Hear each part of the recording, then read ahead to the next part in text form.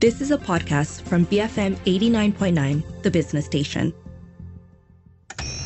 Shall we begin?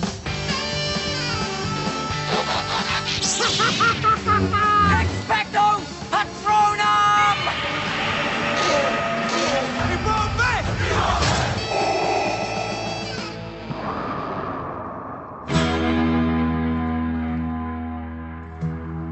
Bayangkan badan kau tengah cair. Dalam minda kau boleh terbang ke mana-mana saja. Subjek adalah Zuhal, umurnya 34 dan mempunyai masalah panic attack. Kau fokus pada titik tengah ni. Subjek akan melalui proses hipnosis.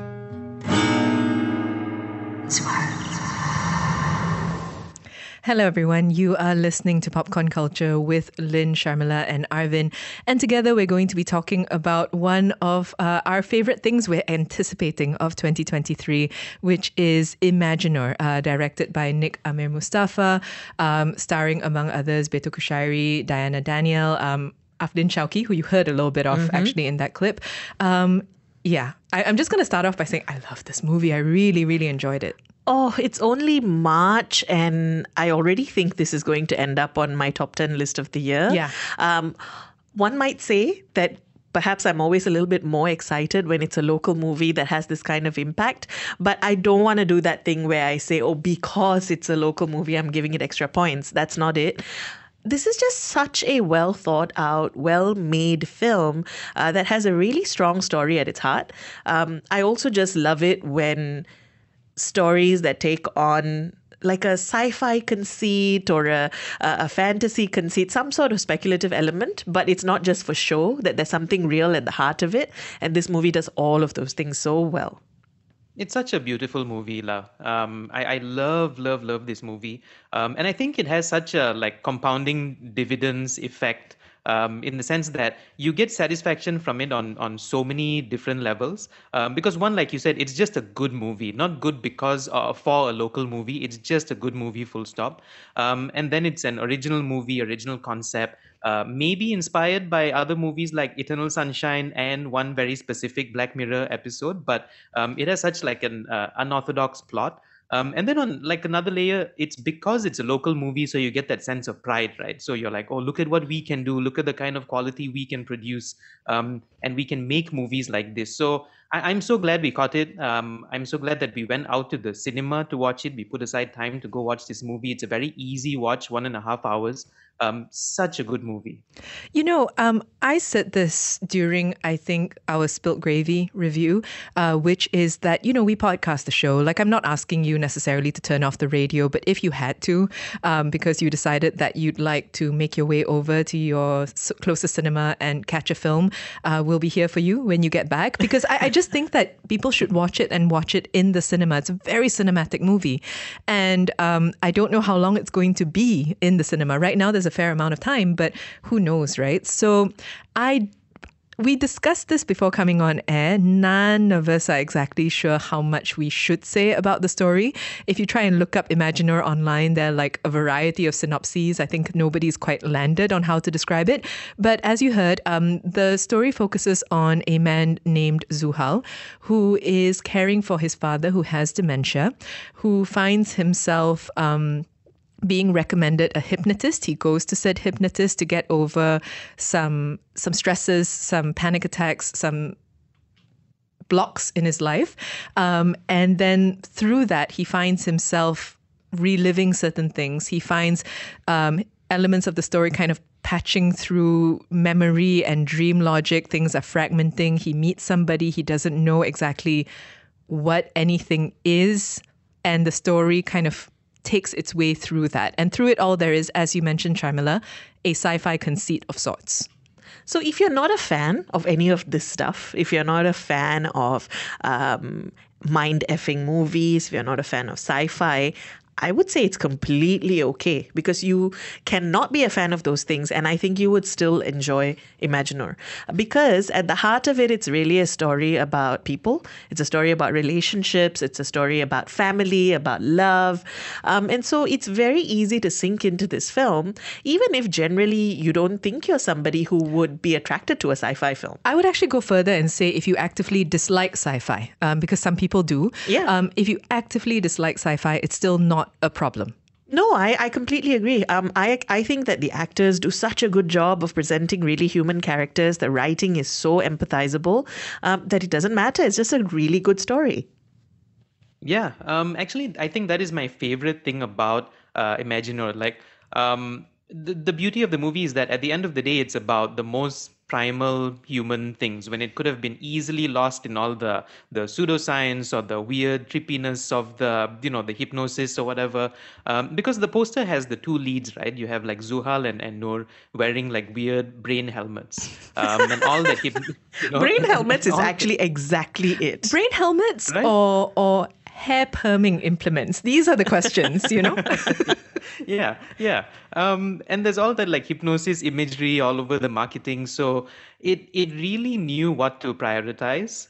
It really knew who to prioritize. And like I said, so it clocks in at a clean like hour and a half. It doesn't waste any time trying to be like super intellectual about the science that it's trying to tell you about.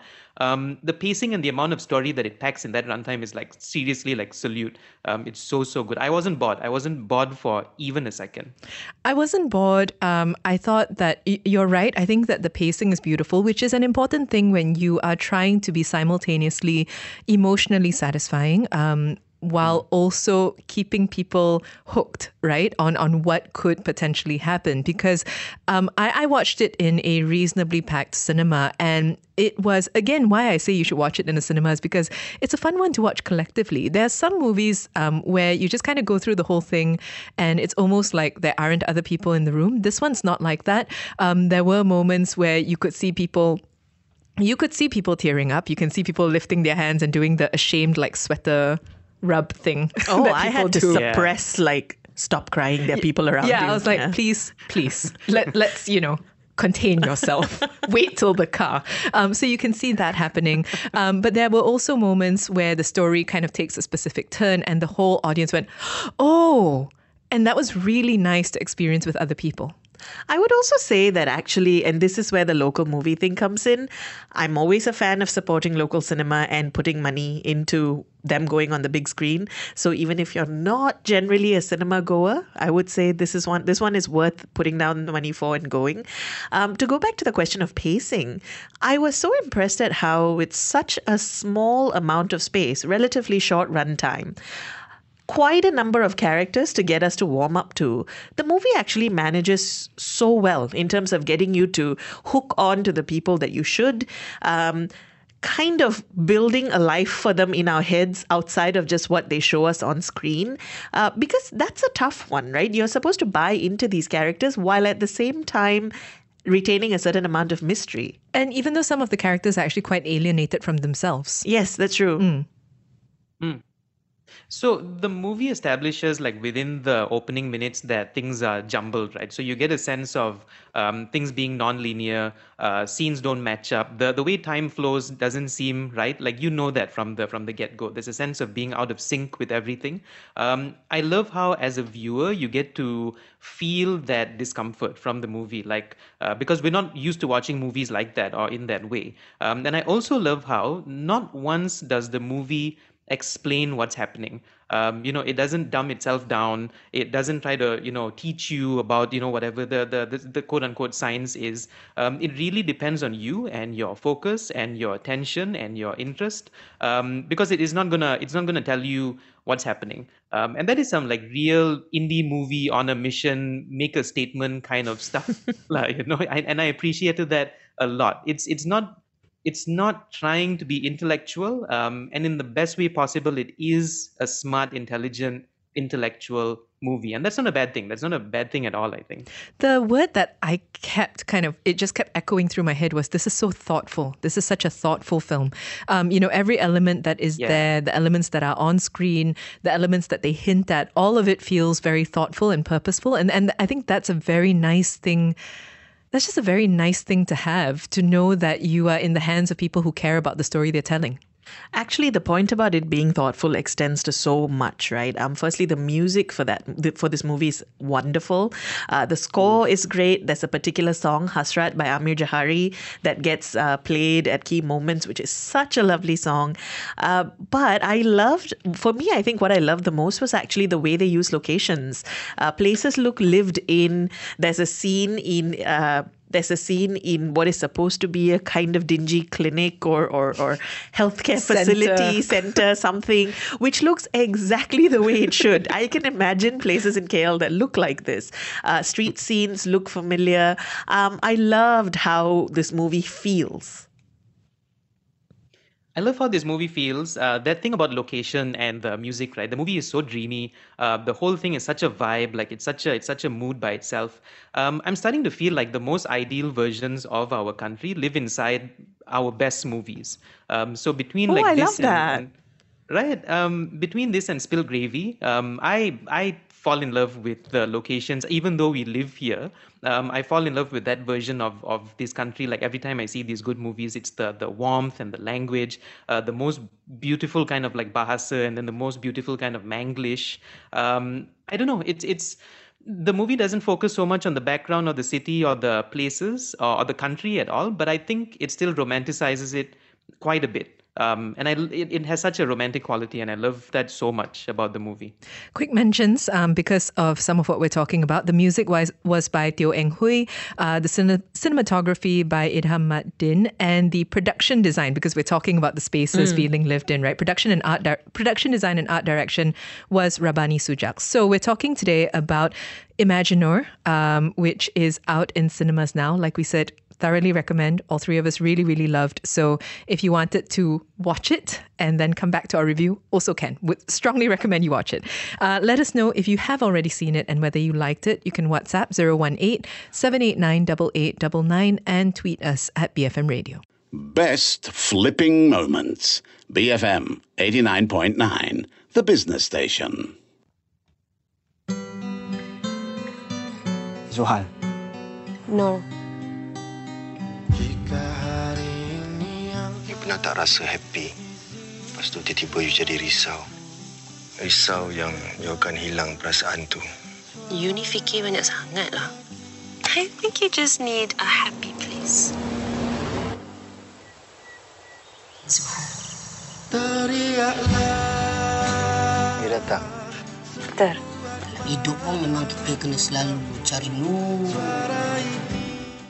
BFM 89.9, you are listening to Popcorn Culture with Lynn, Sharmila and Arvin. And together we are reviewing Imagineur, which was directed by Nick Amin Mustafa, who co-wrote it with Reza Minhad. So earlier, Arvin, you mentioned that it's a very romantic movie. And I found that to be the case. I think that romance in film, it's not dead, but it's not necessarily something that people focus on a lot anymore. We've talked about this, how like adult dramas, quote unquote, don't often find their way to cinemas anymore, right? Instead, it's just like the big blockbuster stuff. And I realized watching this, I kind of miss watching a really old-fashioned, beautiful, kind of everyday but special romance on screen. And the movie really had that. I agree. I think the reason it also worked so well is because it takes tropes and characters that we really recognize, right? The everyman, who is Zuhal, but then it complicates that into something a little bit more tragic, a little bit more emotional. And then it takes what is essentially on paper, perhaps a manic pixie girl type, but then complicates that as well. And both the actors who play these roles, Beto Kushairi plays Zuhal and Diana Danielle plays Noor, also don't play these characters in the typical stereotyped way. So I think the romance also lives in the fact that we recognize the romance, but it's also giving us something we're not used to seeing. And it also brings that sort of bittersweet feeling with it, right? Like the Yes. best romantic movies have that bittersweet feeling.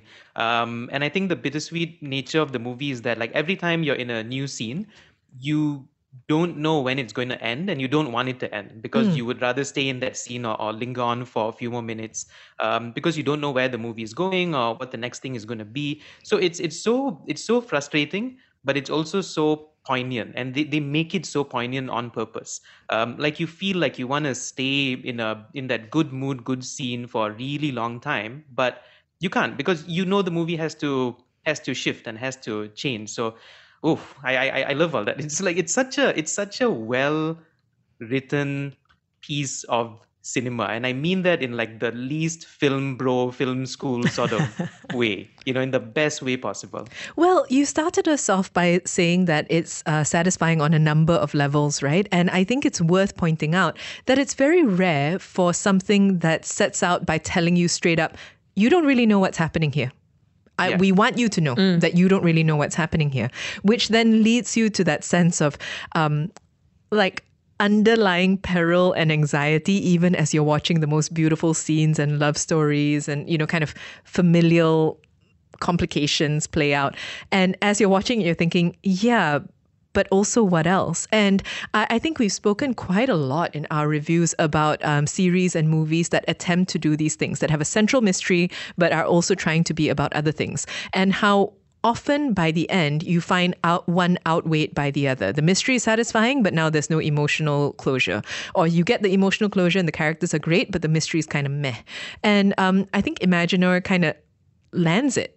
It lands it on both fronts, and that's a huge part of the satisfaction. That's what I mean when I say that the conceit, whether the mystery or the sci-fi at the heart of this, isn't just window dressing. It's not just, isn't it cool to tell a story about these things? It's there inherently as a part of the plot. You can't extricate the emotions or the romance or the bittersweetness from the conceit of the story. And I think that's very important, right?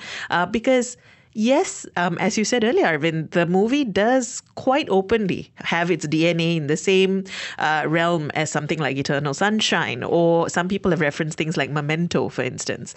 The movie doesn't hide that, but it's not doing that just to be cool or to be clever. It's doing it very intentionally, and I think that matters.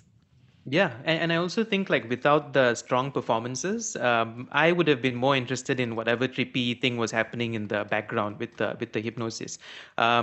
Because of how like genuinely captivating and sweet everyone was, I was more interested in them figuring out, the normal things, like the normal everyday human things, and without getting into the details of the sci-fi elements. Like you see characters like Isma, like Suhal's sister, and you immediately care, like within the first few seconds. You see Noor for the first time, and she's manic pixie, but also an actual person, like with layers from the start. Even characters that you meet once. Paradox, bro. You immediately want to spend time with them quite a lot, and I think that says quite a bit about the movie and the characters that it introduces.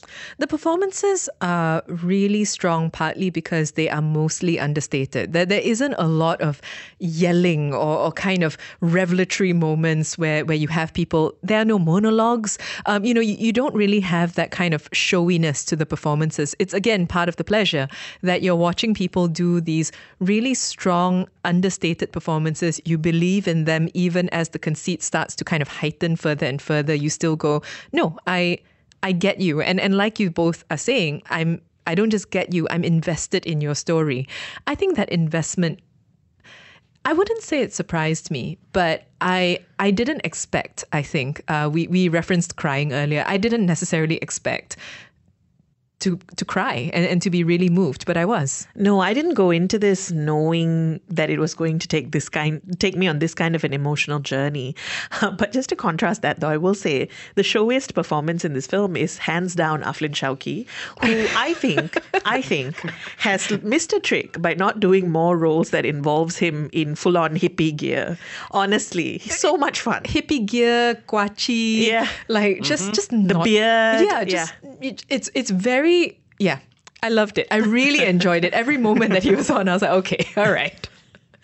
I like you said, it's only March, right? It's only like the first three months of the year. But I think it's definitely the most fulfilling trip we've had to the cinema. I don't know about you guys, but for me it is, like, easily. Same. Yeah. Right? I know logically when people buy tickets, they go for the blockbusters because bang for buck and stuff. But if there was a message or takeaway from this movie, if anyone's listening and wants to make a decision, honestly, bang for your buck is this movie more than the other blockbusters, because a blockbuster happens every 3 weeks at least. You get a big one coming out. We don't get movies like this very often, and we don't get movies like this from the local industry very often at all. They are rare. So I would say, like, definitely, if you can catch it, go catch it, because it's so worth whatever amount of money you're going to pay for, the price of the ticket. I'm so glad that the word of mouth is doing a lot for the movie, because ever since it came out a few days ago, I think just late last week, there's been a groundswell of support on social media. We're 100% adding our voices to that. I'm hoping that means it has a good, strong cinema run. I don't know if this is going to help the case. I know not everybody likes saccharine stuff, and I don't think that this movie is in fact saccharine. But did you both kind of come out wanting to, like, hug loved ones? Yes. Yeah. Right? Like not in a bad way, just in a, like, I want to appreciate the people in my life kind of way. And I was telling people in the office, like, oh, take your family, go with people. So yes. This movie does that thing where after you come out, you have conversations that start with, how do we know that? And those are, like, the best, most existential kinds of questions, right? Like, how do you know that, or how do we know that, ... And this is one of those movies. They're very few, like a handful of them. This definitely does that. Intellectually satisfying, emotionally satisfying. We've been talking today about Imagineur, which we, again, thoroughly recommend. Do go watch it. And once you've done it, let us know what you think. You can WhatsApp 018-789-8899, tweet us at BFM Radio, and write to us at movies@bfm.my.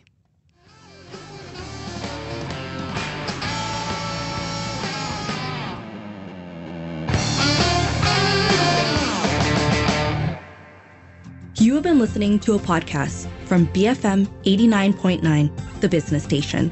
For more stories of the same kind, download the BFM app.